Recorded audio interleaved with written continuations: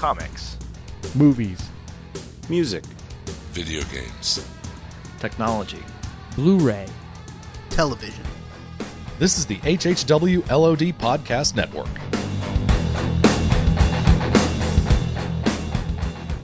Today's podcast is brought to you by Audible.com. Get a free audiobook download at www.audibletrial.com/outnowpodcast. Over 150,000 titles to choose from for your Android, iPhone, Kindle, or MP3 player. This week on Out Now with Aaron and Abe, we're talking Unbroken, Into the Woods, Big Eyes, The Gambler, and The Interview.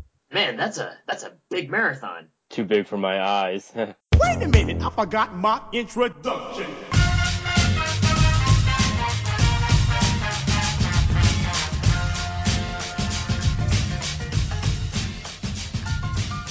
We are now recording, and this is Out Now with Aaron and Abe. I am Aaron, and as always, this is Abe. Hola.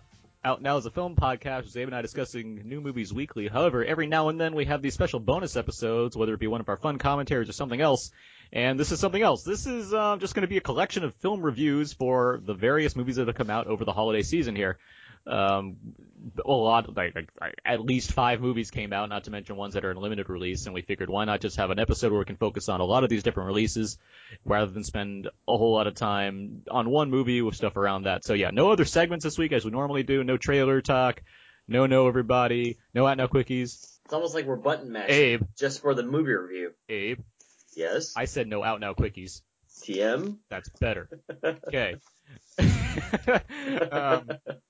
This guy over here. Sorry. 175 episodes. But yeah, so we're gonna talk about a lot of the main movies of the week. We have Unbroken, Into the Woods, Big Eyes, The Gambler, and of course the very controversial The Interview. And joining us to discuss a number of these movies we have from Fast Film Reviews, now Out of the Woods, it's Mark Hoban. Hi everyone. And from a dirty alleyway after being sent back from the future, it's Jordan Kraut. Hello! How are you both doing? Very good. Right. How have your holidays been so far? Busy? Relaxing. Oh. Total opposite. Spectrums. Was he sent back in a giant ball too? Like Yes. Yeah, that's what I meant. That's what I was referring to. What year? Let me get some Nikes. That's my favorite Michael Biehn line in that movie. What year? I love that line. All right. So yeah, we're just gonna jump straight into it, guys. We have a lot of movies here, and we're just gonna talk about each of them because I know I've seen all of these movies. I know Mark has seen a lot of these movies, and Jordan has seen a lot of these movies, and Abe has seen one of these movies. But he's still gonna be a welcome presence on this podcast because it is out there to Abe. Because I made it from the bottom. Yeah, exactly. So, let's start off. Let's go into the first film right now. It is Unbroken. We're gonna die out here. We're not dying! So you think there's some kind of grand plan? Why do we live when the others didn't? I got good news and bad news. You are enemies of Japan. You will be treated accordingly. Welcome, sort of. We have an Olympic athlete in all count. Look at me. You're nothing. Okay, so that should have been some of the trailer for Unbroken. I'm just going to read the IMDb thing because it's so much easier sometimes. Sure. After a near-fatal plane crash in World War II, Olympian Louis Zamperini spent a harrowing 47 days in a raft with 2 fellow crewmen before he's caught by the Japanese Navy and sent to a prisoner of war camp. This film has been directed by Angelina Jolie. It's based on a true story adapted by Lauren Hillenbrand, who wrote Seabiscuit, among other books. The film has been adapted by the Coen brothers, among others. So we have 4 screenwriters, a popular movie star directing, a big cast, an epic sweeping story, seems geared up to win every possible Oscar you'd think of. Mark Hoban, what'd you think of Unbroken? I liked Unbroken. I didn't love it. And I think there is a lot to recommend. I mean, you mentioned all the screenwriters, and it's got Angelina Jolie directing, and she does take this subject, and she definitely has passion behind it. I think it is an admirable story, for sure. It's also got a beautiful score by Alexandre Desplat. And it's also got cinematography by Roger Deakins. So, I mean, all around, it's a quality production. And I think it's sort of like 3 parts. There's the first part where he's at war, the second when they're adrift in a boat, and then third when they're taken captive by the Japanese. And I think it starts out really good. I like the aerial photography of the B-24 bombers in flight, and I think that was really interesting. It flashes back to an earlier time in his life, and we get to see snapshots of his life. I enjoyed all that. Once they are adrift at sea, I think it's still mildly interesting, but not quite as much. And then it kind of loses its way at the end where he gets taken captive. And that was my least favorite section. I think it's a very informative movie. I could totally see like a classroom showing this to students in order to teach them about this guy. But it was a kind of a more of a didactic story. It wasn't something that I really embraced. So while I'm glad that I saw it, it's not something that I would highly recommend as one of the year's best. Would you say that teachers could show this film to classes so they can teach them how to Louis? Teach them how to Louis? Sure. Okay. I'm not sure what that is, but don't worry. Okay. They got it. Abe, what did you think of Unbroken? So, Mark, I think that there was a competent, it was a large project and a large undertaking, but I didn't really find the movie very moving, and I didn't really find the movie very, as comprehensive as it could have been, or as showing the depths of despair as it could have shown it, and also the rise and the very nature of the film, the title, to be unbroken as well as it could have. In terms of the project itself, I thought about it when I was watching it. There's a lot of people on set, so there's a lot of extras, there's a lot of sets and whatever else. And I think that Angelina Jolie as a director for this huge project, good job by you for putting this all together and thinking about what you wanted and whatever else. I think the visuals are pretty good, but the story itself is just sort of, it's not that it's really empty, but it's kind of rings a little bit shallow, and that's just because you have all these moments in which Louis is here and whatever else, and you don't really get a sense of, I guess, the emotional turmoil that he may be going through, and some of the trials that he may be facing. One of the best things I did like about it is the ocean scene, because it shows you just how long they were out there and what they had to do to survive, and death and how it comes to some of these folks, and it's quite tragic.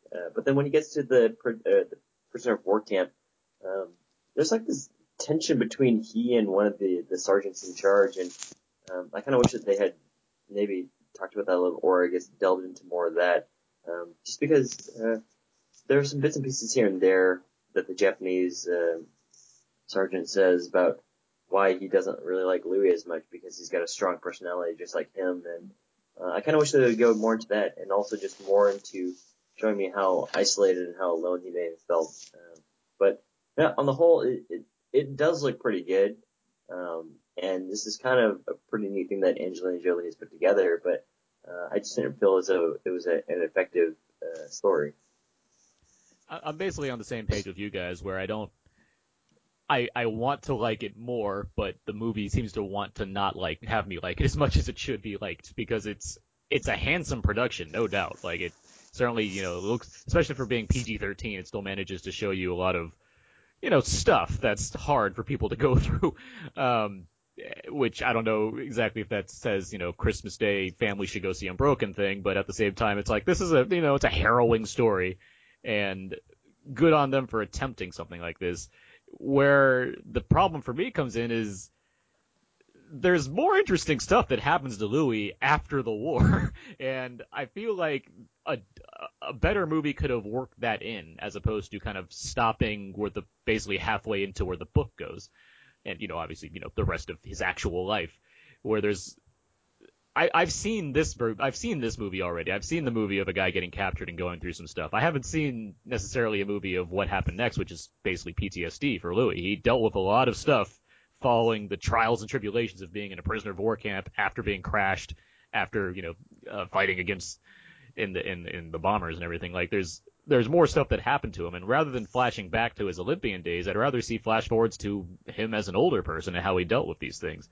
And now it's difficult for me to say, the movie should have been this, because that's not fair. The movie is what it is. And so judging the movie by what it is, I agree with you guys. It doesn't seem that, like, as well made as it is, it doesn't seem to have, I guess, the passion that really goes behind it to make you really care for this struggle more than just kind of on the surface.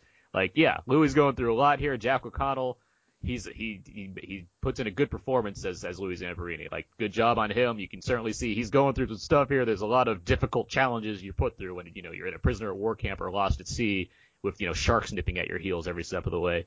But there's not much more to it than that. It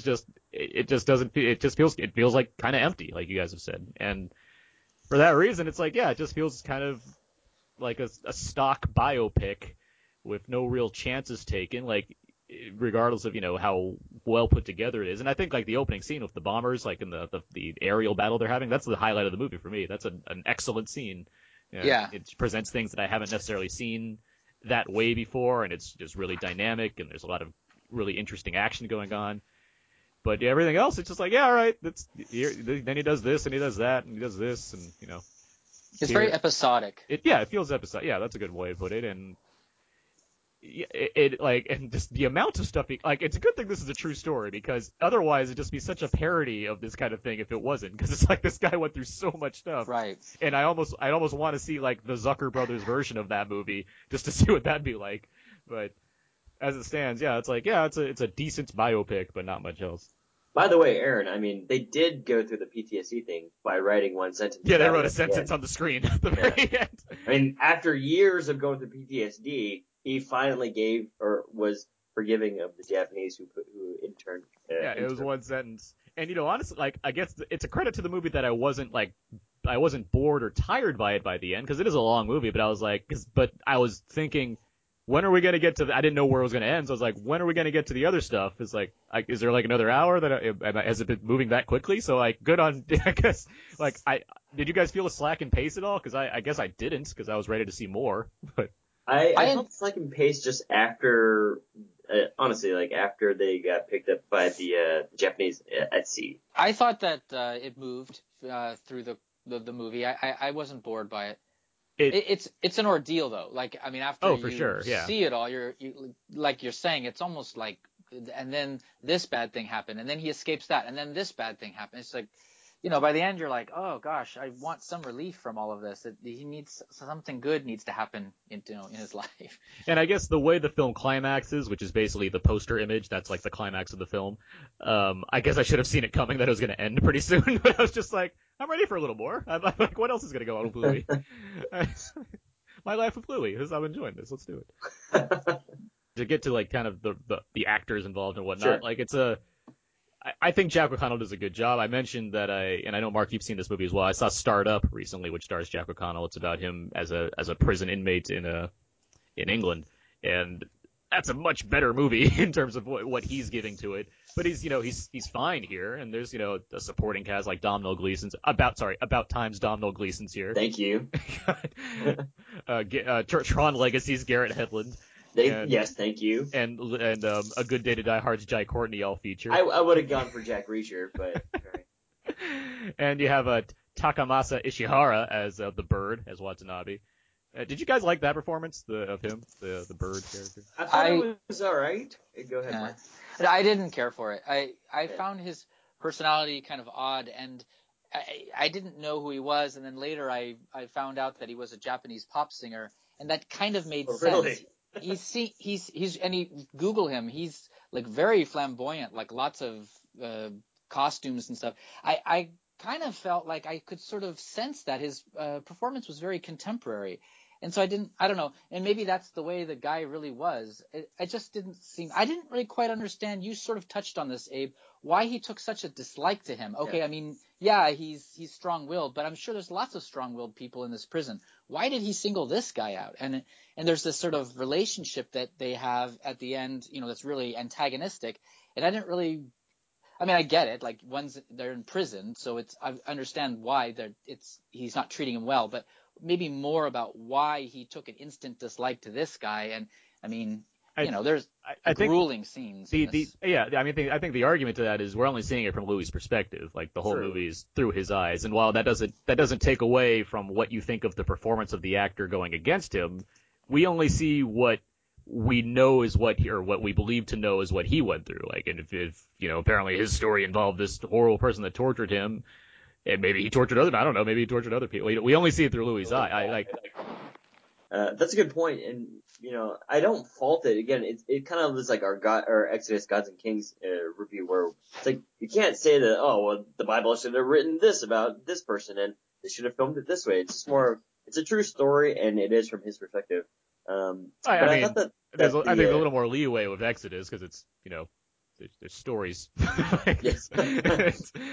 But for this, the Japanese sergeant, I thought that it was okay. It was just I wish that they had maybe made some of the scenes with him a little bit more tense in terms of, hey, this guy is such a havoc on Louis' brain that, aside from the part where he's coming down the steps and Louis sort of passes out for a half a second, I mean, that was just like, it's just very passable in terms of showing how much this person, Louis, loathed seeing this person. Well, I think the weird thing is that it's trying to balance like the movie. The tone of the film is grueling. Like it's not it's not making way for humor or whatnot. It's just presenting you this kind of grueling situation again and again because of all the stuff he goes through. And then you have this basically the liveliest performance in the movie is the guy that's torturing Louis, and it's like with all that awkward sexual tension too. All pretty, I mean, kind of in a sense. Yeah. Like why won't you just break? That's like whoa, guy. But I mean, the movie. I mean, it's.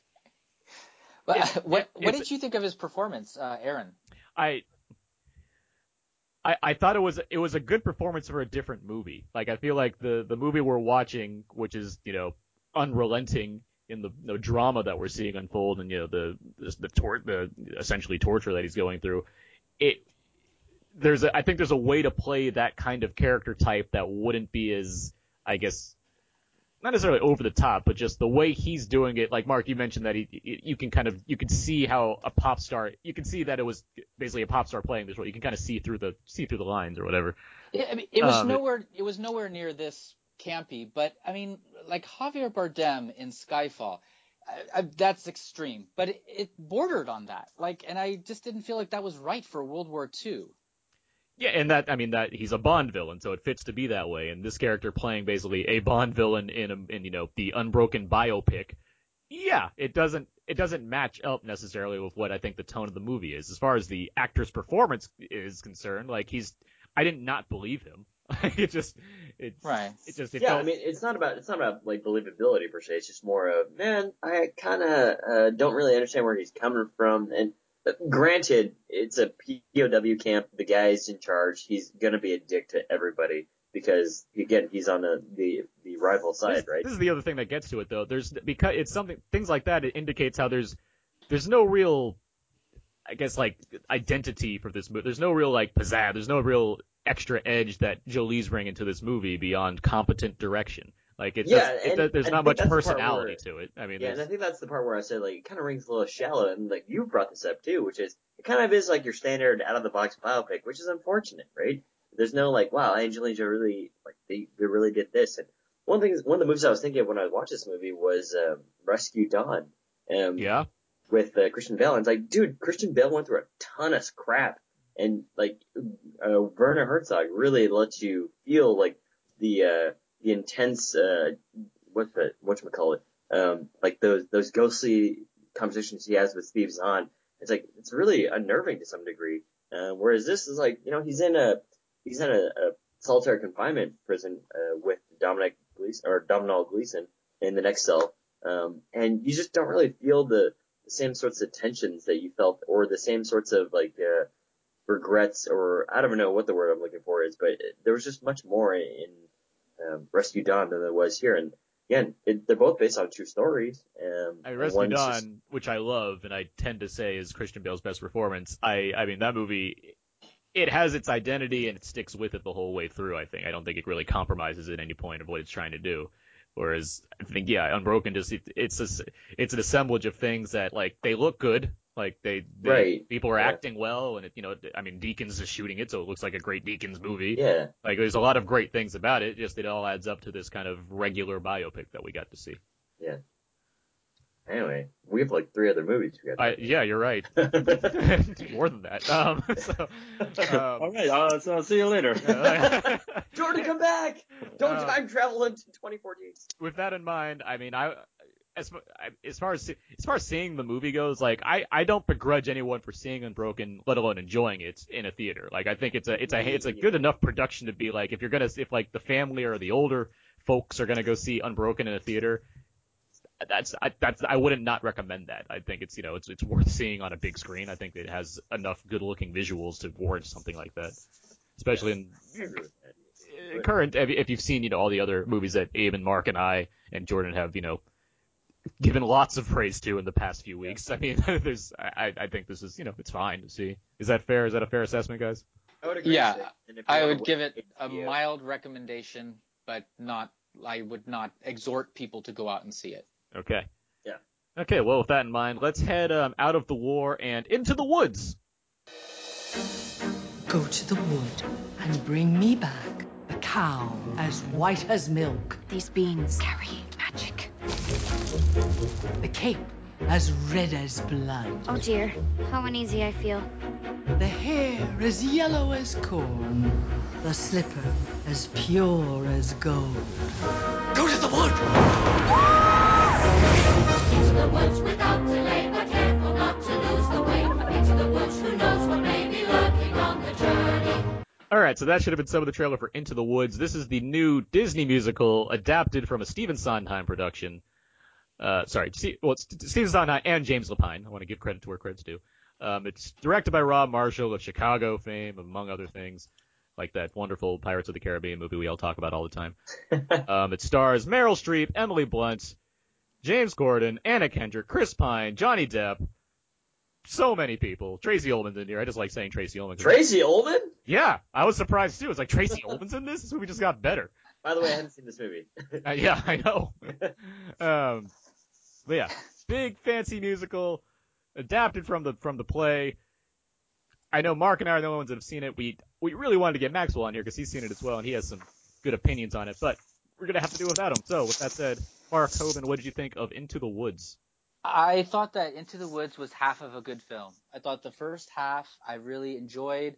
I thought the songs were good. It had a slightly subversive take on fairy tales, and it kind of combines Jack and the Beanstalk, Little Red Riding Hood, Rapunzel, and Cinderella into this story about this guy that needs to get these different objects.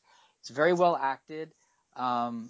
So the first half I really enjoyed, and then there's sort of a kind of a complete switch about 75 minutes into the film, and the characters go off in sort of it's even more subversive, and I think it's to the detriment of the story. Before I kind of embraced the characters as sort of lovable and ridiculous, and then later I actually found a few of the characters actually detestable to the point where I no longer wanted to follow them anymore. So my ultimate take on this film is that I have to give it, a thumbs down. I didn't care for it because it left me with the feeling of not enjoying it. But 75 minutes in, I did enjoy what they were doing. It's very well acted, and it's beautifully photographed, and the sets are great, and the costumes and all of that, and even the story is good up to a point. But then it's this disastrous take that it does in the 3/4 of the way through, it just does not recover from, and ultimately I didn't enjoy it.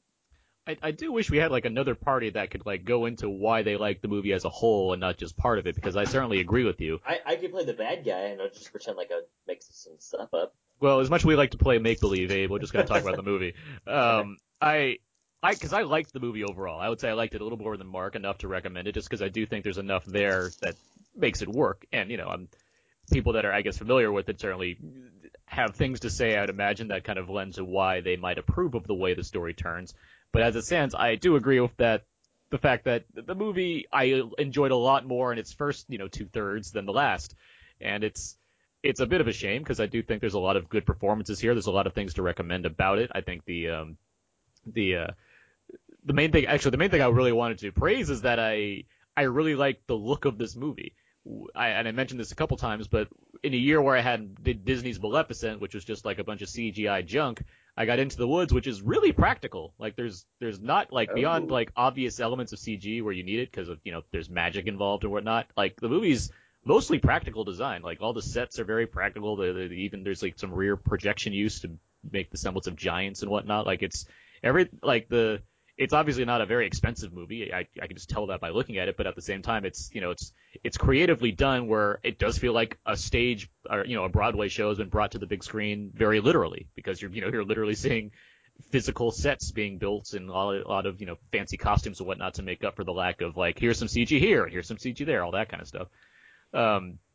And with that, you have these performances in the movie. I mean, there's Meryl Streep doing the most acting, and then you have other people doing better acting, like Emily Blunt and Anna Kendrick and Chris Pine and the other actor that plays the other prince. You didn't. I mean, so what are you saying? You thought that Meryl Streep was fine, but not up to the level of other people? Yeah, which is basically what I've thought of Meryl Streep for a while now, which becomes more and more evident every time I kind of see her these days. But I'm a big fan of Meryl Streep, and I actually thought that she was just fine. In this. She wasn't. I would not go out of my way to even discuss her being nominated for. I actually feel like if she's nominated for this film, that's a shame because there's some actress out there that gave a better performance, and I would say there's probably at least 25 actresses out there that I would put before this, and that's not because she's not good. It's just that the part is just it's a witch. I mean, it's it's just your standard witch, and it's like does she break into song? She does. Kind of. Okay. Not as sing-songy as everyone else, but there's some songs. No, Anna Kendrick has a really good voice, too. Yes. I mean, she's exceptionally good. Actually. Cubs 2 is coming 2015, right? Pitch Perfect 2? Acapella movie, yeah. Yeah, that's happening. Question for you guys. Yeah. So just generally, what about that third act makes you guys kind of derail? Is it because everything all of a sudden turns very serious, like they're trying to resolve all the issues now? It's not a matter of that it turns too serious. Like I don't mind a movie that suddenly gets into it, so to speak. Can I give a slight spoiler? I mean, it's not going to really give away. Okay, so one thing I loved, Chris Pine and Billy Magnuson play these whiny princes in the first 2/3. They're princes through the whole film, but the first 2/3 they are kind of they're tweaking with the formula because they're kind of whiny and a little bit ridiculous and arrogant and they sing this song Agony, my favorite song in the whole production, and it's hilarious. The crowd laughed, I laughed, I really enjoyed it. But this Chris Pine character, after the change, he makes a pass at the baker's wife, and she even kind of questions, am I gonna reciprocate? They lost me at that point. When he makes a pass at her, and then she's even kind of concerned. She's with the baker, and now she's considering being with. I didn't like it, it made me not like the characters, and I felt like, okay, I can appreciate that the Chris Pine character is not your standard prince, but for him to make a pass at another right after he just got married to Cinderella is too much. Here's where my issue comes in with kind of the turns it takes. It's not that like they happen. It's that in this Disney version of this musical, it seems like there's not enough done to justify certain actions. It feels like in the play, what I'm assuming, because I have not seen it, I'm assuming there's probably a lot more work done, or at least the tone of it's a lot more adult skewing to make you recognize why certain things happen. While in the Disney version, it seems like it's been sanitized to a point to make changes happen, but not necessarily have a full justification of those things.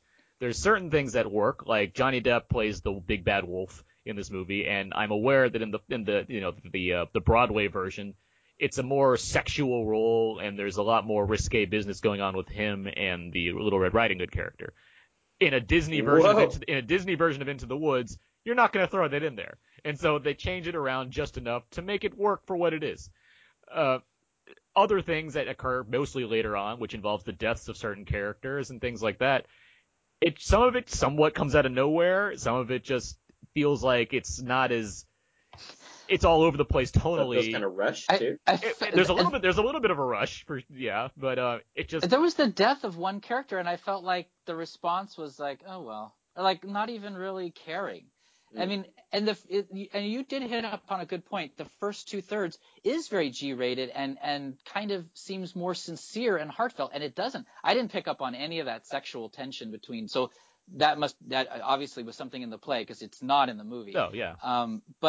And there was nothing even remotely really like that in the first, but then in the final third, it does get kind of adult, and it was like, whoa, something just like flipped the script all of a sudden without any warning, and it didn't feel organic. It just felt like, okay, let's make this stuff happen. And that's the issue, because I'm not against things happening, as I've said. It's just more of feeling organic would make it better. And I understand if people that are familiar with the play, show, musical, Broadway production, whatever, they're expecting it so they know what's to come, but coming into it not knowing anything about this beyond the fact that it's a musical and there's fairy tale characters in it, I wouldn't necessarily think, man, I really hope that we throw up the murder and sex rates in this Disney movie before we end things here, or else I'm going to feel gypped. Like, I don't know where that came from.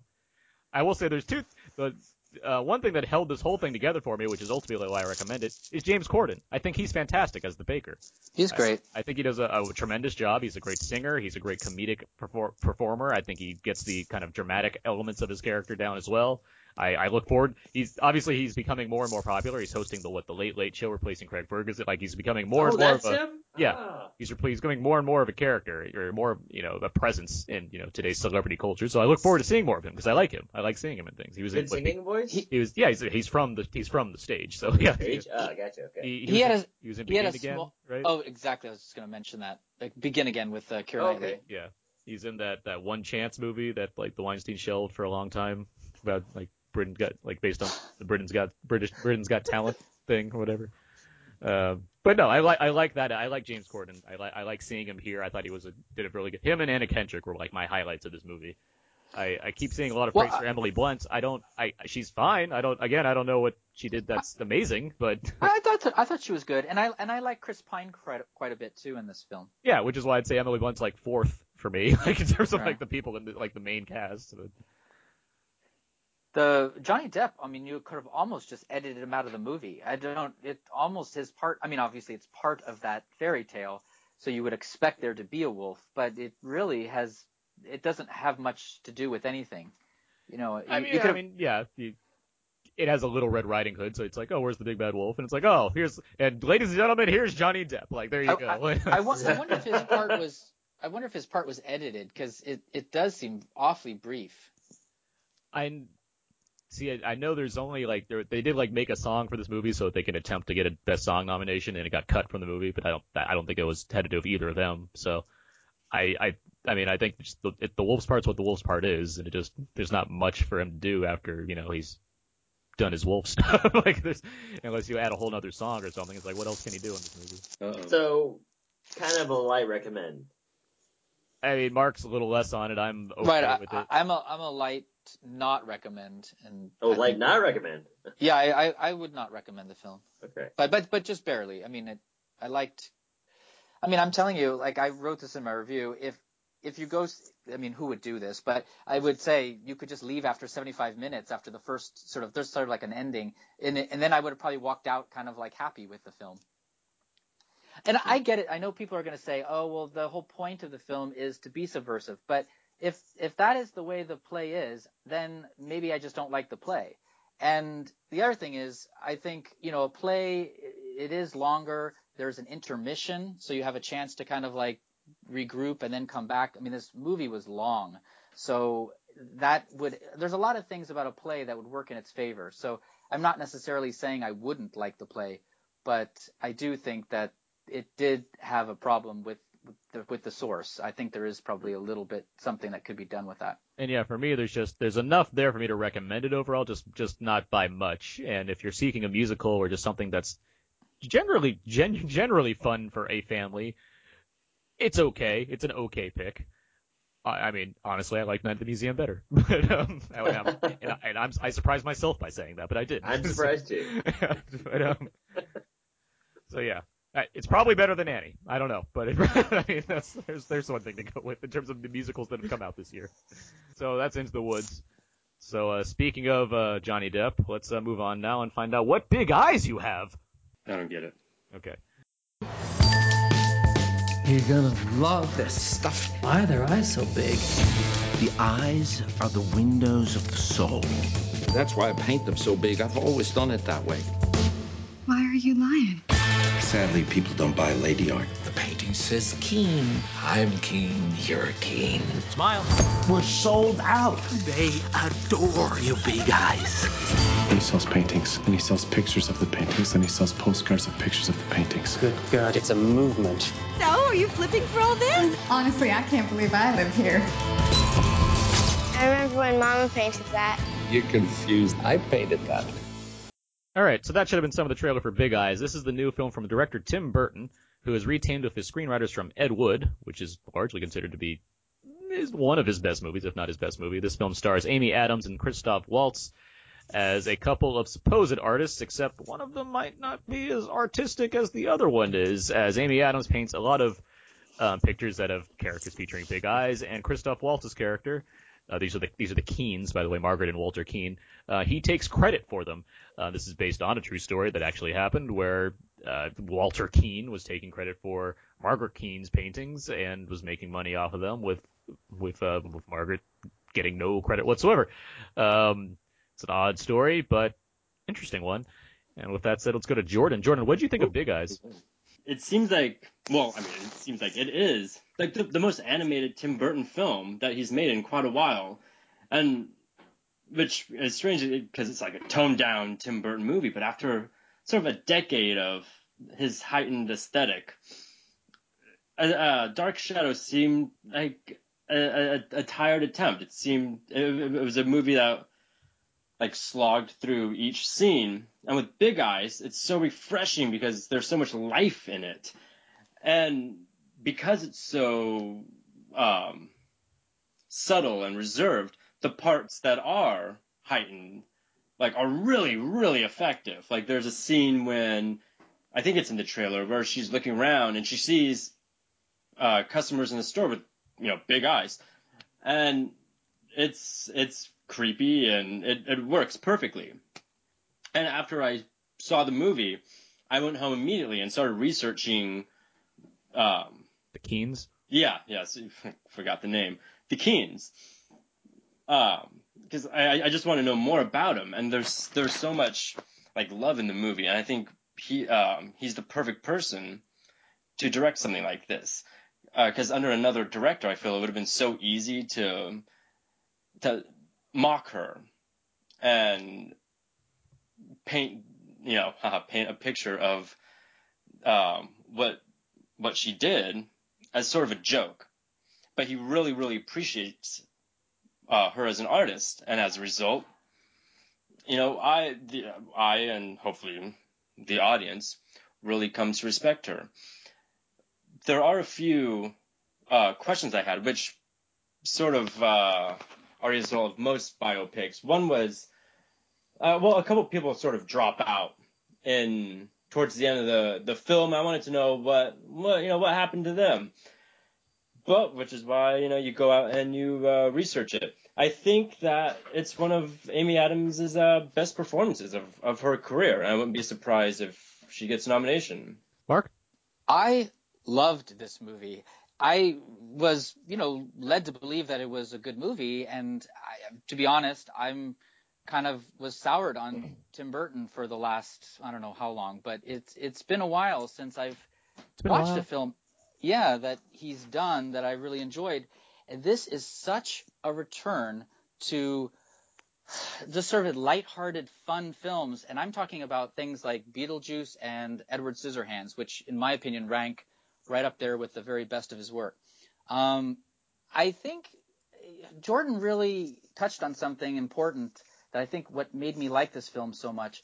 Margaret Keane, I'm familiar with her, but I didn't really know a whole lot about her, but I was familiar with these paintings, and I've always kind of looked at them as a joke. I mean, they're really kind of primitive art. It accentuates the eyes. It's almost like a crying clown or a picture of a unicorn, in my opinion.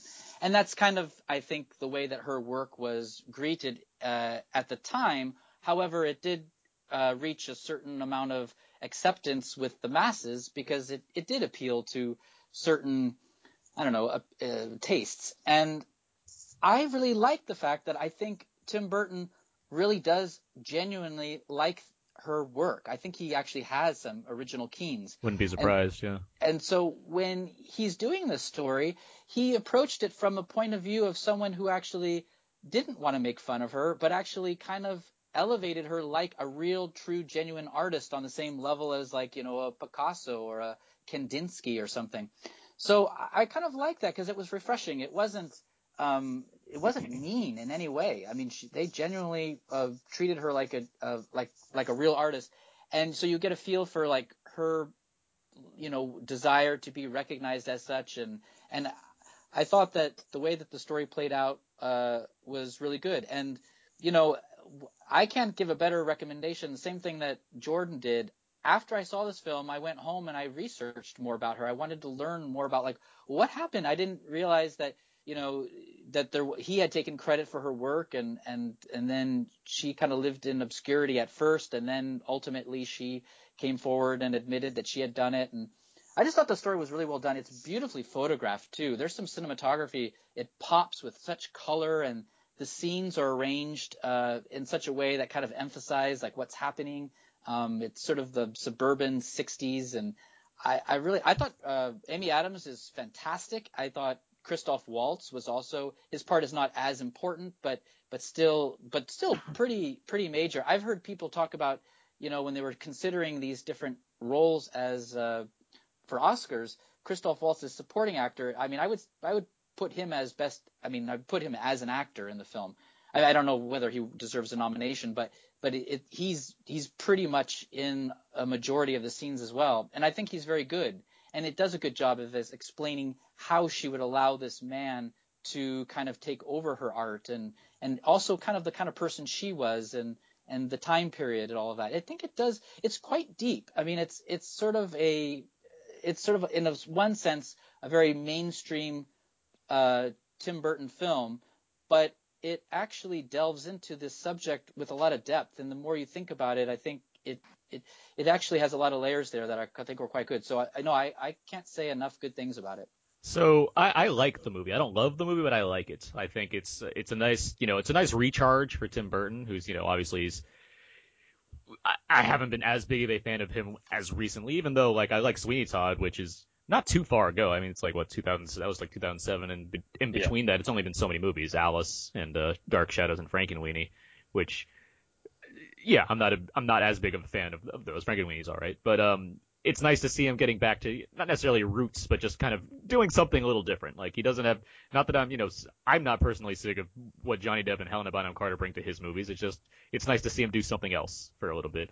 And with that in mind, I do think Big Eyes is fine. It's a fine, basically a biopic with Tim Burton's kind of his touch to it, although not as nearly as pronounced as the movies that require a whole world to be created in order to make it give that semblance of a Burton picture. My only real issue with the film is that I think it gets hampered a lot by just kind of standard biopic things. Like I don't need to have Danny Houston as a narrator for this movie for no reason. I can just see the story as it is. But there's just little things like that pop up where I'm like, all right, it's taken away from what I'm really interested in, which is the main crux of the story involving Amy Adams, Christoph Waltz. And with that in mind, I do think Amy Adams is terrific in this movie. I think Christoph Waltz is fine here. I think he's cashing in on the Waltz charm. I think that's we've come to have known of Christoph Waltz, and it makes sense for a movie like this. It makes sense to have a guy that he's easily likable because of just the way he talks, the way he kind of pronounces himself. But we as an audience, I think, are familiar enough with Waltz to know that there's kind of a devilish charm going on there, where there's something not right about what he's saying, but you still want to like him anyway, which that plays to the actor, and that's why you cast someone like Christoph Waltz. But at the same time, it's like, that doesn't seem like he's necessarily reaching too much to make this performance work. Like I feel like I've seen him do this role kind of already. I guess that's what I'm getting at. But I think Amy Adams is a huge counterbalance to that, which makes it work. And watching the movie, it's a good-looking movie. That is something I really do like about it. I do think I agree, Mark. I think it is a very well-visualized film with what's his name, Bruno Del Bono, the cinematographer who he's worked with Burton before. He's worked with Jeanette, who did like Amelie and other of his films. There's a lot of scenes that feature kind of like it's set up in the Bay Area, it's set up in San Francisco mainly, and there's a lot of and even there's some Hawaii stuff too. There's a lot of scenes where you see like giant backgrounds, like you see these kind of wide shots, and they all look like it's one thing to have kind of CG to recreate the time period, but it feels like it's been done in a way to make it resemble like pictures, like landscape pictures, and I really like that. There's stuff like that throughout this movie that I really enjoy of Tim Burton kind of making this film where it's about art and artists, and so you see a lot of art and artistry throughout it, and I thought that was very clever in that way. And then you obviously have like the scene like Jordan pointed out in the trailer, where she's seeing people with big eyes everywhere. Like there's stuff like that throughout that just make it certainly elevates the material, I would say, because I wouldn't say the script is nearly as good as something like Ed Wood, another Tim Burton film, but at the same time there's enough collaboration going on between Burton, between the screenwriters, between the actors, that make it a very enjoyable film. Just a few things that got me kind of caught up in not loving it as much as I would have liked to. I think Amy Adams is definitely the MVP of the film, but I don't wouldn't underestimate Christoph Waltz. I think he helps us understand how and why she would allow this to happen, because I knew the story just from the trailer, and I was just thinking like, oh, he's going to be more of a monster, or he's going to be it's going to be difficult to understand why, but it made sense. Like, I could see he was charismatic, and it did sort of seem like, well, things are going so well, let's just continue. And I thought that the film, a lot of times when you're watching a film, you don't understand the motivation, and then that kind of how it's harder for you to understand the story and why it's playing out the way it is. And here I totally got it. I thought Tim Burton helped me understand the story as good as any director could. I don't see this story ever being done by another director in a better way. I thought that he did a really good job of and treated it with the amount of lightheartedness that it needed, but at the same time there was enough gravity to the story that you feel, her pain. And they have incredible chemistry together. It's such a joy to watch them act opposite one another, and it's such a smart move to pretty much have it be a two-person show. Which it is. I mean, there's a lot of supporting characters, but it really is the Amy Adams out Christoph Waltz hour. Yeah, you have like Jason Schwartzman pop in and out, and Danny Houston, but Austin Ritter. Right. Oh, yeah, that's the character who I sort of have a problem with, and I would want to know more of the real life story, where she's sort of forced out of the house at one point, and you never see her again. And I just, was sort of wondering, well, did this character in real life never show up again? Did she never support her friend ever again? There's some like montage scene where she's like, I knew it, or something like that. Like, but yeah, the movie never really addresses that issue that I had. But that's just a minor quibble. I agree with what both of you were saying about the kind of the chemistry between Adams and Waltz, and I'm not saying that Waltz is bad in this movie. I just feel the way to put it, I guess, is like I feel like Amy Adams, I'm seeing something from her that I haven't seen before necessarily, whereas Christoph Waltz, I feel like I'm seeing the same thing again, and that's not necessarily a bad thing. Like I've seen Denzel do the same performance in a lot of movies, and he's Denzel Washington, it works. And Christoph Waltz is a great actor. He's won 2 Oscars to prove that he's a great actor. I like seeing Waltz performances. It just feels like I don't know if for whatever reason, it's just rubbing me a little bit wrong of what I saw from him in this movie, which just felt a little familiar in a way that I guess didn't agree with me completely. Why is Christoph Waltz being talked about as supporting actor? I don't know. That just is, the only thing I can think of is just that they thought he would have a better chance in that category because he's up for Best Actor in Golden Globes. Okay, but like for the Oscars, I think they're sort of positioning him if he's going to get a nomination as supporting actor. That's Weinstein politics. That's why. He's clearly he's a major part of this film. And I had heard some stuff about how they had cut some of his scenes and that his part was reduced. I don't know what happened behind the scenes. His part is huge. It's the two of them, like you said. It's the Amy Adams, Christoph Waltz show, and it's sort of an equal. It's essentially her story, but he's a big part of it. The the other thing I got kind of, sorry, hey, what'd you have? Where's Question. Yeah. Is there some sort of comeuppance for Christoph Waltz in this movie? That's exactly what I was gonna get into. There's the other kind of, that leads into one of my issues of kind of standard biopic stuff is that I didn't really like the courtroom showdown that happens in this movie. I wasn't a fan of the way that played out, and I get that the movie's lighthearted, so you don't necessarily need to take it as seriously as you might want to take other courtroom showdowns, but it just seems so kind of goofy the way it was happening.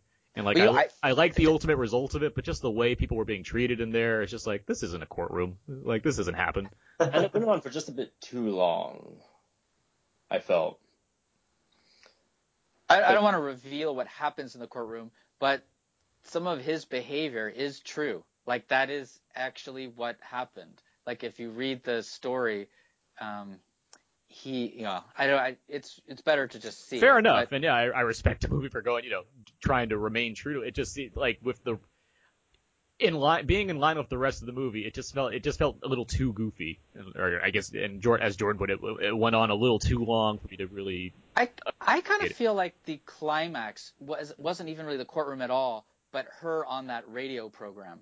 Oh yeah, I mean, I kind of feel like that was the part where you kind of raise your fist in the air and say, "You go, girl," kind of thing. It wasn't that courtroom. That was sort of like at least that's the way I took it. I feel like the courtroom was just like a little. It's sort of like now it's starting to fade out, and here's a little an extra. Yeah, it gives you it gives you closure to an extent on these characters, but yeah, it is. Just the way, like, the judge was talking to, just things about it, just it's like, this isn't a courtroom. It's still better than the judge, but still, I mean, my name is Judge. And I would have liked, I mean, as much as, it is the kind of Adams-Waltz show, I would have liked to see more of, I like John Polito, I like Jason Schwartzman and Terrence Stamp. I would have liked to see a little bit more of them, but, there was only. But Jason Schwartzman is, like, he's in it just about the right amount. He's sort of that. He's representing the art world. Actually, Terrence Stamp too. Yeah. Those two are kind of representing the art world, and that's how people. Anybody can look at her art and see this doesn't look like art in a museum. It looks like art on a greeting card or on a velvet painting or something.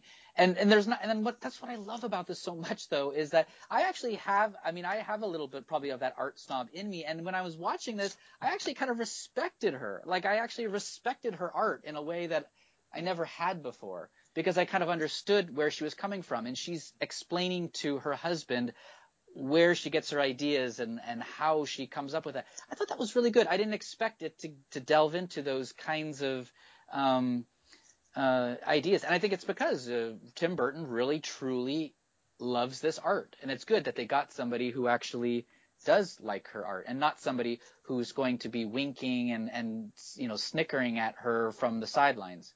I think that was especially at the end when she becomes friends with Jehovah's Witness. That could have easily been an opportunity for mockery. I feel. Yeah. So genuinely. That's a very good point, Jordan. It is. And to add to your point, Mark, just about kind of having these characters in there, I guess the things that I'm asking for would just make the movie drag on to like 2 hours when it's just a quick 145 minutes or so. And I felt fine with that, actually. I mean, I wasn't pining to see more of this movie. I wouldn't say I needed, more fleshing out of things. So, I mean, I probably disliked the movie if it did have, more of this stuff that I'm saying that I don't necessarily want or didn't necessarily see enough of. So, which I guess comes from, apparently deleting some of Christoph Waltz scenes or, taking some stuff out of it or whatever. Or Danny Houston entirely, I feel. Again, yes, that was a thing. But you mentioned that already. Yeah. But yeah. Especially if it leads to more, just Adams Waltz painting stuff.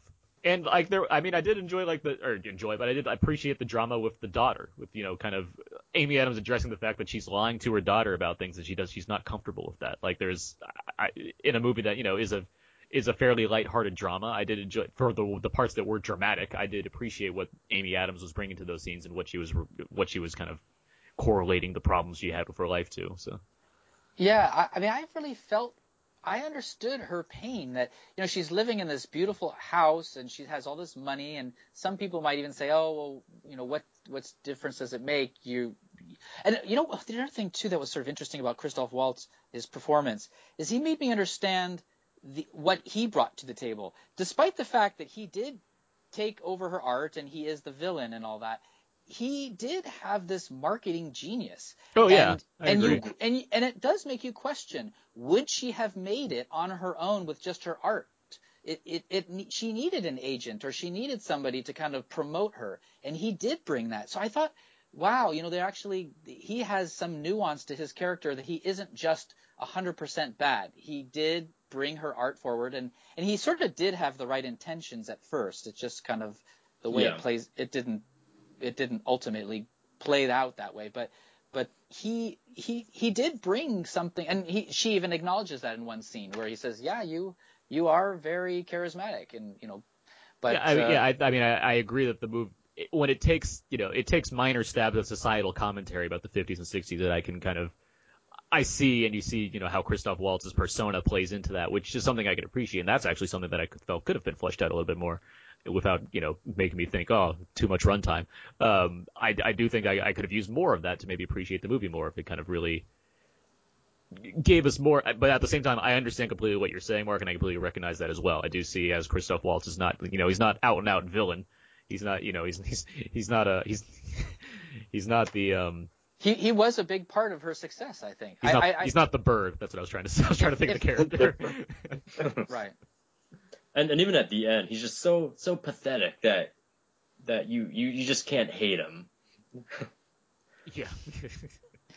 So yeah, Big Eyes, certainly a good movie, and certainly a good Tim Burton movie, and a nice welcome change in pace for him. Like, I can agree with all of that for sure. And yeah, I'd love to see Amy Adams get a nomination here, and not necessarily win, even though it would be her sixth nomination. But she's certainly very good in this movie. Yeah, and it is something that I've never seen her do before. Yeah. What do you think her chances are of getting a Best Actress nomination? I think they're fairly high. Mark, we talked about this on the awards contender episode a couple weeks ago, and I think we addressed how Best Actress, while there's certainly a lot of talented actresses and a lot of good performances this year, it's not as strong of a category as Best Actor is, it seems. Like, I mean, we have Reese Witherspoon and Rosamund Pike for Gone Girl, and I'm struggling just to think of him. Julianne Moore. Julianne Moore is the front runner right now. I mean, so there's people there for sure, and there's ones that we'd love to see, I'm sure, as well. But I do think Amy Adams is among those that's you could probably list off the top of your head in terms of 2014's Best Actress performances. I think that's a fair assessment. Emily Blunt, apparently. Well, and I did mention this on the show, but just in passing. But Jennifer Aniston her profile seems to just keep coming up for this movie that no one has seen, or I don't even know how people are watching it, but she's also for this movie Cake. Yeah. So Felicity Jones and The Theory of Everything is the other one. Really? I think of. Yeah, good for Jennifer Aniston. Let's see. Okay. So yeah, that's Big Eyes. And with that said, Mark, I know those are the movies you've seen. Those are the ones. Yeah. And with that said, I think you're gonna take off now while we still have a couple other movies to talk about. So, Mark, where can people find more of your work online? You can find more of my work on my personal blog, fastfilmreviews.com, and you can also follow me on Twitter, Mark_Hoban. Wonderful. Thank you, Mark, for joining us. Thank you, Mark. Thank you, Mark. And thank you. And you'll be back soon enough, because we do have an epic top 10 episode to get to. Oh, he'll be back. I'll be back. Thank you. All right, Mark, have a good night. All right, good night. Good night. All right, now that Mark Hoban's out of the way, jeez. Good Lord. Now let's take a risk on our next one. Let's get to The Gambler. Birth, education, intelligence. Just do it. 21. Talent. Again. Looks. Player wins. I've seen you be $500,000 up. I've been up $2.5 million. You got me feeling lucky. I'm putting everything on black. Red's been coming up all night. You want me to pay you now? Maybe I enjoy watching the show. 19 red. What's wrong with you? You got brain damage? That should have been some of the trailer for The Gambler. This is the remake of the 1974 film The Gambler, starring James Caan. This version stars Mark Wahlberg. It's directed by Rupert Wyatt, who brought us Rise of the Planet of the Apes, and it's written by the screenplay's been adapted from the original James Toback screenplay by William Monahan, who wrote The Departed. which was adapted from the Infernal Affairs screenplay. Just to keep everything in line here. No stone unturned in these. But yeah, Mark Wahlberg stars as a literature professor by day, gambler by night. He has a crushing addiction, although he doesn't really call it an addiction, but it's not necessarily about winning. Let's just say that. And with that in mind, Jordan, what'd you think of The Gambler?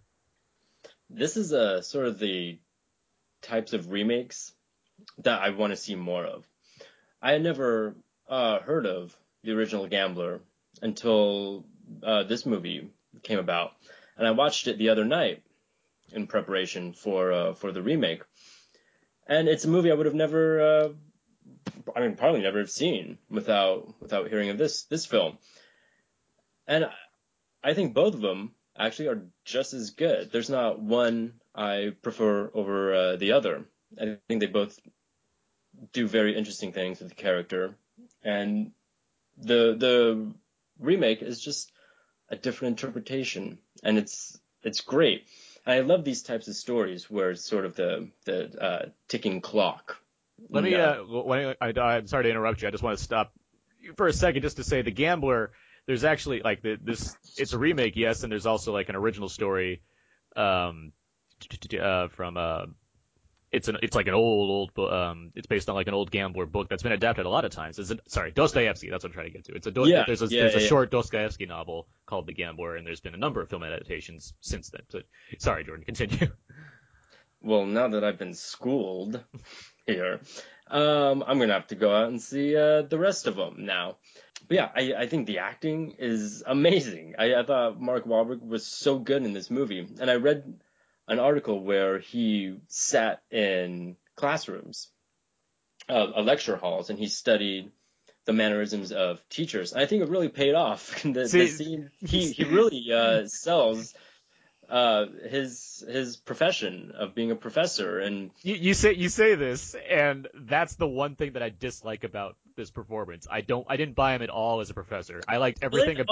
I liked everything else. I thought that was going to be the funny part. I liked everything else about Wahlberg in this movie. I think he does so much good in this movie, except for the professor stuff. Him just walking in like in between the seats and pointing people out in class and stuff. It's like no professor does this. I've never seen this. I had a professor that did exactly that. Who would like just sit just point out one of the best students in the class as being the best one, and then going into like her mother's alcohol addiction. Like there's no professor's doing this. Okay, well that part, but go on. I'm sorry. I did like that's the one thing that's like that bugged me. I've totally had professors who were just completely rude to some of the students. I can believe a certain theatricality about professors, but just for some reason, Wahlberg as a professor just did not do anything for me. Okay, I'm sorry. Sorry. Let's move on. What else? What else do you like, Jordan? I thought he and Brie Larson had great chemistry. Unfortunately, the movie doesn't really give her a lot to do. Oh, yeah. Which is a shame because she's so great in the film. The few scenes she's in it. Which is the same as the original, too. The original has like the female character that doesn't have much to do either, which is a shame. Right. But yeah, it's not really like. But this movie at first seemed like it was going to give her more to do. Yeah. And I thought she was going to be a more prominent figure in the film. But at the same time, I'm also happy that she didn't like turn up, tied up and like you better give us this money or we kill her kind of thing. Like, there's none of that, so that's good. that's very good. Tied up by what's his name? Michael Williams. Omar. Who's great. And it's just peppered with amazing actors in it, like John Goodman and even Richard Schiff as the jeweler. He pops up. Toby Andre himself? Yeah. Andre Brower pops in for one scene. Bubs? Jessica Lange. Yeah. And I read on IMDb that Leland Orser was in it, but I didn't see him in the movie. I didn't see him anywhere, yeah. I assume he's deleted somewhere, or he's just unrecognizable, because everyone loves that Leland Orser. So, George Kennedy pops up for the opening scene. It's like, I didn't know he was still alive, which is, I'm sorry to say that, but I thought he actually died. And I thought the use of songs... The soundtrack is great, isn't it? It was. And some of the songs are a bit too on the nose. Yeah, and so many times that I find that irritating in films but it really worked here. Yeah. For some reason, I was fine with it, and it really added to the scene. It's a beautiful, like there's a scene of Brie Larson just like walking and she has like her iPod on. She's listening to this song called Poor People. And I love that scene. It's cut like a music video. And it just like, it's so like, you just see this kind of, this happiness in her face as she's walking all around. And then eventually she finds Wahlberg just like waiting for the bus and she picks him up. And it's just like this wonderfully cut sequence. And that's something I really like about this movie in general. I think the direction is fantastic. I think Rupert Wyatt is amazing. Yeah. I like there are issues I have with the film overall, but as far as kind of the way this movie's kind of put together, it's really well done. Like I look forward to seeing what else Rupert Wyatt does in the future, because it's a really well directed movie. I think that for being basically a character drama about a guy that you're not supposed to like, it's a very likable movie and a very enjoyable one to watch. And that there's a lot of credit to give to Rupert Wyatt on direction that there. William Monahan, his dialogue, it's good. Like it's really kind of rat-a-tat. Like everyone has something clever to say at any given moment kind of dialogue, which is, it's not realistic, but it's still, it's fun to listen to. But I mean, it's a heightened world. Yeah, exactly. Yeah, that's what I'm saying. Yeah, it's a heightened kind of society or, world that everyone's living in. Michael K. Williams and Mark Wahlberg in particular, and John Goodman, of course, they have just these electric scenes together that are really well handled. And yeah, Wahlberg, what I like about him in this movie, aside from the professor stuff, which is ultimately what makes me dislike which is why I wouldn't call it his best performance, but certainly it's a very different one. Where I think in a lot of the movies that we've seen Wahlberg in recently, it either relies on him being very beefed out or just funny. And I like funny Wahlberg. I like earnest funny Wahlberg. It's no Pain and Gain. It's no Pain and Gain. It's no Ted. It's far from Lone Survivor. It's a Wahlberg he's not being earnest. Like he's not an earnest Wahlberg, and he leans on that a lot as an actor, and sometimes that works really well. Sometimes it doesn't work as well, but like I like to like The Fighter is a good example where I like him a lot in that movie because he's not necessarily being like, come on guys, let's do this. He's just he's very passive. In this movie, he's like the definition of passive because he literally doesn't give a fuck about anything. And it's frustrating to watch, but in a good way, where you're seeing this man win $40,000, and instead of taking some of that, he puts it all back on the table again and bets it again. It's like, I don't want to stop doing this. You have debts. Like you do not need to do this. He's trying to win against the house, Aaron. And there's just like these scenes that are just impossible to like not be like tense during.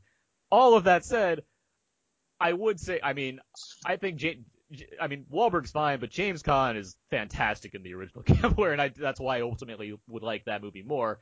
But in terms of like a slick production of a new take on that story, it's certainly well worth seeing. It's fine entertainment. And it never it never really redeems him. Even at the end. Like it sort of suggests that he's just going to continue this in the future. This self-destructive pattern, like it hasn't ended when the credits roll. Which is why it's kind of hard to be like super up on it, because it's like, well, there's no real arc for Wahlberg. He's just kind of he's playing this character and he played it. Like there's no real like turn for him or anything. He meets some people. He gets into some questionable situations. He interacts with Jessica Lange for a bit as his mother, and that's about it. Like the movie, it's very cut and dry on what the premise is. It's like he owes people money. Like that's the movie. There's only so much there. This could be like any random week in any given month. Like it's never ending.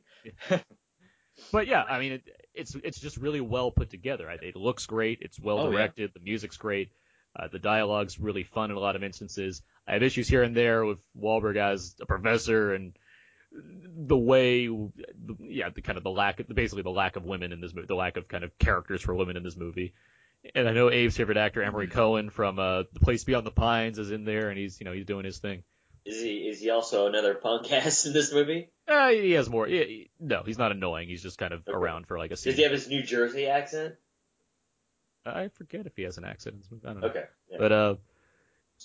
But yeah, overall the movie, it's like a fun movie to watch for sure. I would certainly say that. And John Goodman, by the way, it's not going to change your life. It's just really well done. Yeah.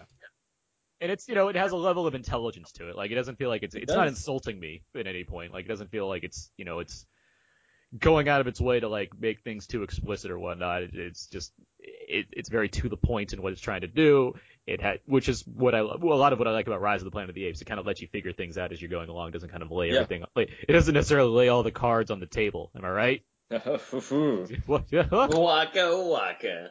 Yeah, it never panders to the audience. There you go. Thank you. It doesn't pander. That's what I'm looking for. So, yeah, that's The Gambler. So would you say go see it in the theaters or watch it at home? You can see it in a dollar theater. You don't need to race out to see it in the theater necessarily. But no, I agree. Yeah. All right, let's move on to keep this moving. Keep talking to each other as we get to the interview. The CIA would love it if you could take him out. Take him out. Like for drinks? Like to dinner? Take him out in the town? No, take him out. You want us to kill the leader of North Korea? Yes. Hello, North Korea! We might die, but we'd be total dickheads if we didn't do this. I've had a great life. I had the best friend. More women than Ellen DeGeneres. That should have been some of the trailer for the interview. This is, of course, the Seth Rogen, James Franco near world-ending film about two guys who host a talk show that get the chance to interview Kim Jong-un, played by Randall Park, of course, the dictator of North Korea, and they take it upon themselves to do so while also being enlisted by the CIA to take out Kim Jong-un, as in assassinate him. This is, of course, a highly controversial film because no film should ever have to go about making fun of North Korea. No film has done that before. Not one. But here we are. It's out now. America's prevailed in being able to see the interview. And with that said, Jordan, what did you think of the film? Before we go any further, I completely forgot to say something. To ask you a completely ridiculous question about The Gambler. Yeah. Oh, yeah? Yeah. Okay. I'm going to ask now. There's a moment where it's a storm, and you see the outside of it, and the water's rushing down where Wahlberg's house is. Mm-hmm. And it looks exactly like the Universal tram ride. Yeah. Where you see the water coming down the little, I think, what is that, Mexican village? Yeah. It looks exactly like that. Yeah, I got that impression too. Mark Wahlberg travels to Mexico to play cards? And the whole time during that scene, I was like, oh, I need to ask Aaron about this. Yeah, I got that exact same impression. Okay. So I'm curious where the set was exactly on that one. That's it. It's a completely ridiculous question, but I had to ask. Okay. Moving on. Jordan, what did you think of the interview? The more I think about this movie, the more and more I love it. And it's come to a point almost where I love it just as much as This Is the End, and maybe more than Neighbors. And seeing it with a packed house, certainly helped a lot. Did you see it in a theater then? I did. Not just my packed house with my wife and my cat. For those that are, I guess, not quite aware for whatever reason, the interview is because of the various controversies, which we'll talk about later on. I mean, the movie was only available in various art house and independent theaters, which is about 300 screens around the country over this Christmas period, along with being available on Google Play for streaming and download and YouTube. Yes. And one thing that I really loved about this movie was the editing and pacing. One of the problems I had with This Is the End and Neighbors over the summer, I felt like the second act really dragged a whole lot for me. And I love both those movies, but it's just that second act for both those films I had a problem with. But this film, I felt the editing and the pacing was perfect for me throughout the entire running time. And especially when you get to North Korea, I felt every scene advanced the narrative. And the chemistry between everybody is fantastic. And which a sort of a running theme throughout these movies that I saw is great chemistry between the actors. Even when there's something that Seth Rogen or James Franco produces that I don't really like, I still always appreciate it. and I love seeing these guys on screen. I had a lot of fun with this movie. Regardless of the things that led up to me seeing this movie, I ultimately really enjoyed this movie. I wanted to see it to begin with, and I was happy I did. I would agree with you that I agree with you to a point about the kind of the way that the filmmaking involved, where I think Seth Rogen and Evan Goldberg, who wrote and directed the film, they've essentially just learned what they learned from their first film, which was This Is the End in terms of directing, and have done a better job this time around because they're just, they got more used to directing and more used to like what kind of movie they wanted to put together. So in that respect, I do think they did a better job as directors this time around, along with just other aspects. I think there's, it's a good looking movie for sure, and there's just things about the editing and whatnot and the pacing. That said, I still would say I like This Is the End a whole lot more, and I'd say probably the same about Neighbors too. For various reasons. It's a little bit of splitting hairs, but I do think the interview kind of comes up shorter than those two specifically. That seems to be most people's opinion. Yeah, but I also did laugh hard. I've seen the movie twice at this point, and I laughed hard. I got it off of Google Play, and I downloaded it because I'll pay as much money as I could to rub it in the face of people. But I did like this movie quite a bit. There's a lot of there's certain lines that keep making me smile when I think about the movie, which I think is always a good sign. But I think Seth Rogen and James Franco, they're so much fun together. Like, I'm a big fan of Pineapple Express, and so like specifically in terms of kind of Rogen and Franco directly interacting with each other as like a pairing. And so this movie's like, I get more of that. Good, yay! And I like seeing these two characters they play this time around, where Rogen's kind of playing this kind of exacerbated figure who's dealing with Franco's nonsense, and Franco's just completely over the top, and that's fun. But then Randall Park comes in as Kim Jong-un. Randall Park, who's like, he's on Veep and a number of other comedic shows, like just pops up here and there. He's amazing as Kim Jong-un. His performance is fantastic. It's so much fun to see what he does with his character, and just like everything involving kind of North Korea. While it's not much of a satire. Like, it's really not trying to delve into North Korean politics and really skew it at all. Like, it's a silly comedy. Just happens to have North Korea as a setting.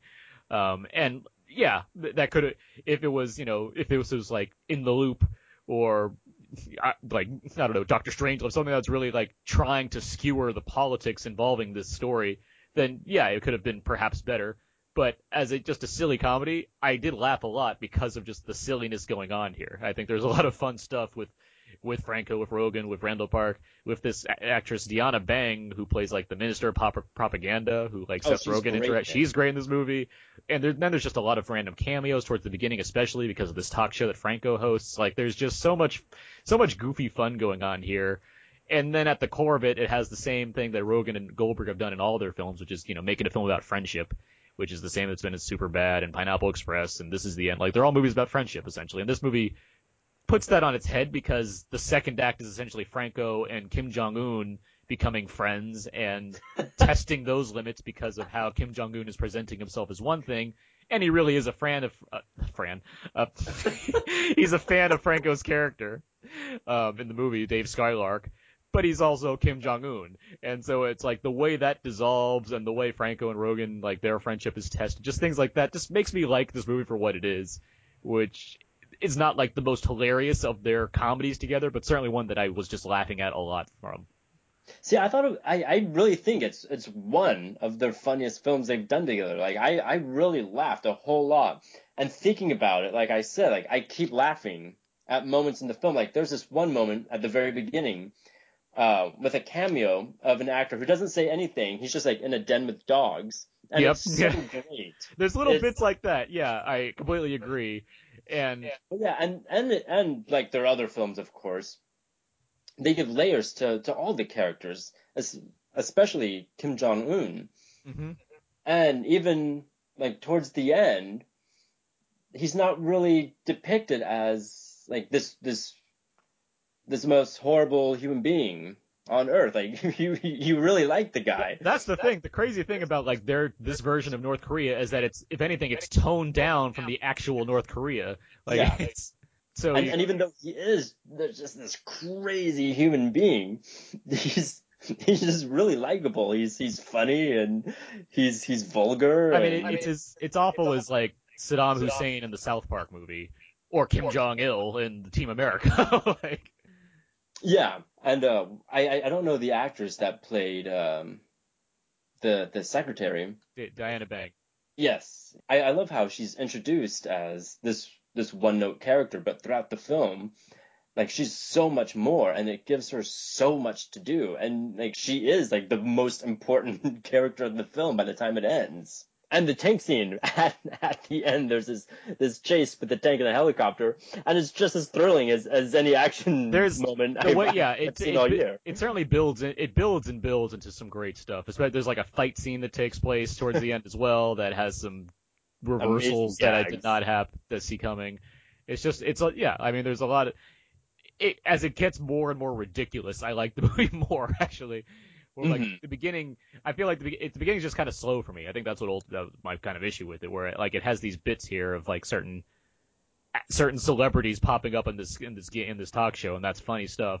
It's just kind of getting to North Korea was like not a slog, but it's more of like, all right, I know where we're going, so let's get there. That's kind of where my head was at. As much as I think the second act is an improvement, I felt the first act was almost a step backwards. Whereas, like, okay, you're here to see the interview, and it takes a while to get to that moment. They really want to justify why they're going to North Korea, which I can respect to an extent, but it's like, we know where all this is going, guys. Let's get to that point. Yeah. And I can only assume there's probably a much longer cut that has even more stuff before they go to North Korea, so they did what they could.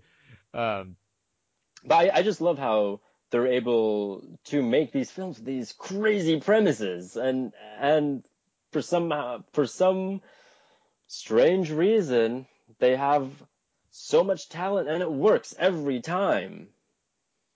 And I feel like the premises that shouldn't work. Like, this is the end where they're all playing themselves, and it's a film that shouldn't be that good, and it's amazing. And it's the kind of thing where I talked about this when I talked about Horrible Bosses a couple weeks ago, where it's like, why do I need a sequel to Horrible Bosses when I can just get the same guys doing something different? And that's what I'm getting with James Franco and Seth Rogen and Jonah Hill and all these guys. Like, they continually make different movies. Like, you can accuse them of playing the same character, which I don't think is very true at all. But at least they're they're not in sequel after sequel to their own movie again. Like, they're getting up with these crazy premises. They're getting all these like random actors to be in these movies. Like, it's just and it's fun. Like, I mean, I'm not sitting. I mean, I know some people just want to cross their arms and say Seth Rogen's not funny. He laughs too much. Like, but I'm not that person. I'm someone that's just really laughing at all these movies all the time. They just make me laugh, and they're generally pretty clever and sharp and witty. Like, and that's all good stuff in my eyes. Yeah, and something like Horrible Bosses 2 or Dumb and Dumber 2, which were just such a chore to sit through, and I felt like everybody in the film was in it just for the paycheck, and it's so refreshing to see something like The Interview, where it's so apparent that so much work went into it, and so much passion went into this film that even if it doesn't work for someone, they can't deny the work that went into it. For sure. How's Lizzie Kaplan? She's fine. She doesn't get much to do, but she's fine. No. She's part of this running joke involving the word honeypot that I'll just leave it at that. But it's this joke that goes like throughout the entire movie. That's pretty funny. Which this movie has a lot of. It has a lot of just random, like, it's like, yeah, it doesn't have much like it say about North Korea besides like it sucks there. But in terms of like running gags and the way people talk to each other, there's just so much there that makes me like laugh a lot. Like there's a lot of running jokes about like the Lord of the Rings, which is funnier and better than anything I've seen in those past 3 Hobbit movies. So it's like, this is just great stuff with James Franco trying to relate to Seth Rogen in Lord of the Rings terms for just random reasons. It's hilarious. And James Franco's a huge Tolkien head too. Which shows. There's a key line that I don't like saying because it's too funny for me to mention it, but it's my favorite line in the movie. Where Jordan, it's basically you're this person, and that's something that this person would say, and that line kills me. And that running gag, it really pays off at the end. Like, there's that moment at the end because they set it up in like the second scene of the. There's a lot of great setups in this movie that kind of pay off jokes later on. which is something that like Edgar Wright's really good at doing. Like the Cornetto trilogy is just, I mean, there's still jokes you find now when you watch them for like the 17th time that like never registered for you before. And these guys are pretty much the American Edgar Wright and Simon Pegg. Do we have anything we want? So the movie, yeah, Jordan and I, we like it. So, see it if you want to. It's out there. You can see it. It's pretty much the easiest movie you can go see among the movies that we talked about today because you can buy it right away. But with that in mind, is there anything we want to address involving the various controversy involving the interview and its release and whatnot? Abe, do you want to get anything? Well, the question is just, you guys had mentioned that it actually shows that Kim Jong-un not in a terrible light, per se, even though it's all just mocking. Just more of, did you guys think that there was anything super inflammatory about this movie? I mean, in like kind of surface terms, sure. I mean, it is a movie that's essentially, it's saying what a country is, what we, everyone in the world knows it to be, and it's making fun of that. It's not necessarily laughing like at the people of North Korea. It's laughing at Kim Jong-un, and not even the real Kim Jong-un, but this other version of him, this fictionalized version of him.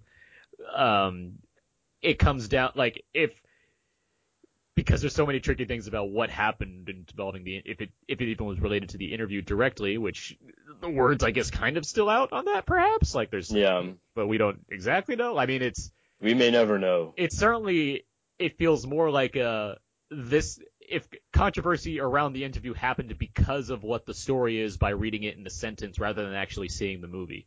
It's not like Kim Jong-un or whoever in North Korea saw this movie and then said, well, this is offensive, we should rail against it. It's more like, what? This movie exists, we should rail against it. So, yeah, that's the best way I can say it, really. So everyone should just go see it and not feel bad, and also support. Oh God, no one should feel bad. Don't feel bad at all. It's an enjoyable film. If you want to feel bad, go see a Lars von Trier movie. Go see something that's like actually offensive. Like this is a Seth Rogen, Evan Goldberg stoner comedy. Like, there's nothing here. Danny, what's his name? Not Danny Chung. That's the character he plays on Veep. Randall Park. Yeah. Randall Park. He's not going to get an Oscar nomination. But do you think it's Oscar worthy? I think it's tricky because worthy, perhaps. I do think this should be the movie that makes him a breakout actor, and I think because of what's happened, it won't be the case now, and that's unfortunate because he's terrific in this film. Like, he is. He's already people. If you see him, you recognize him for various things. He's basically, I apologize for saying this, but it's like, hey, that's that funny Asian guy on things. Like, that's really the best way to say it because, he appears in Veep as a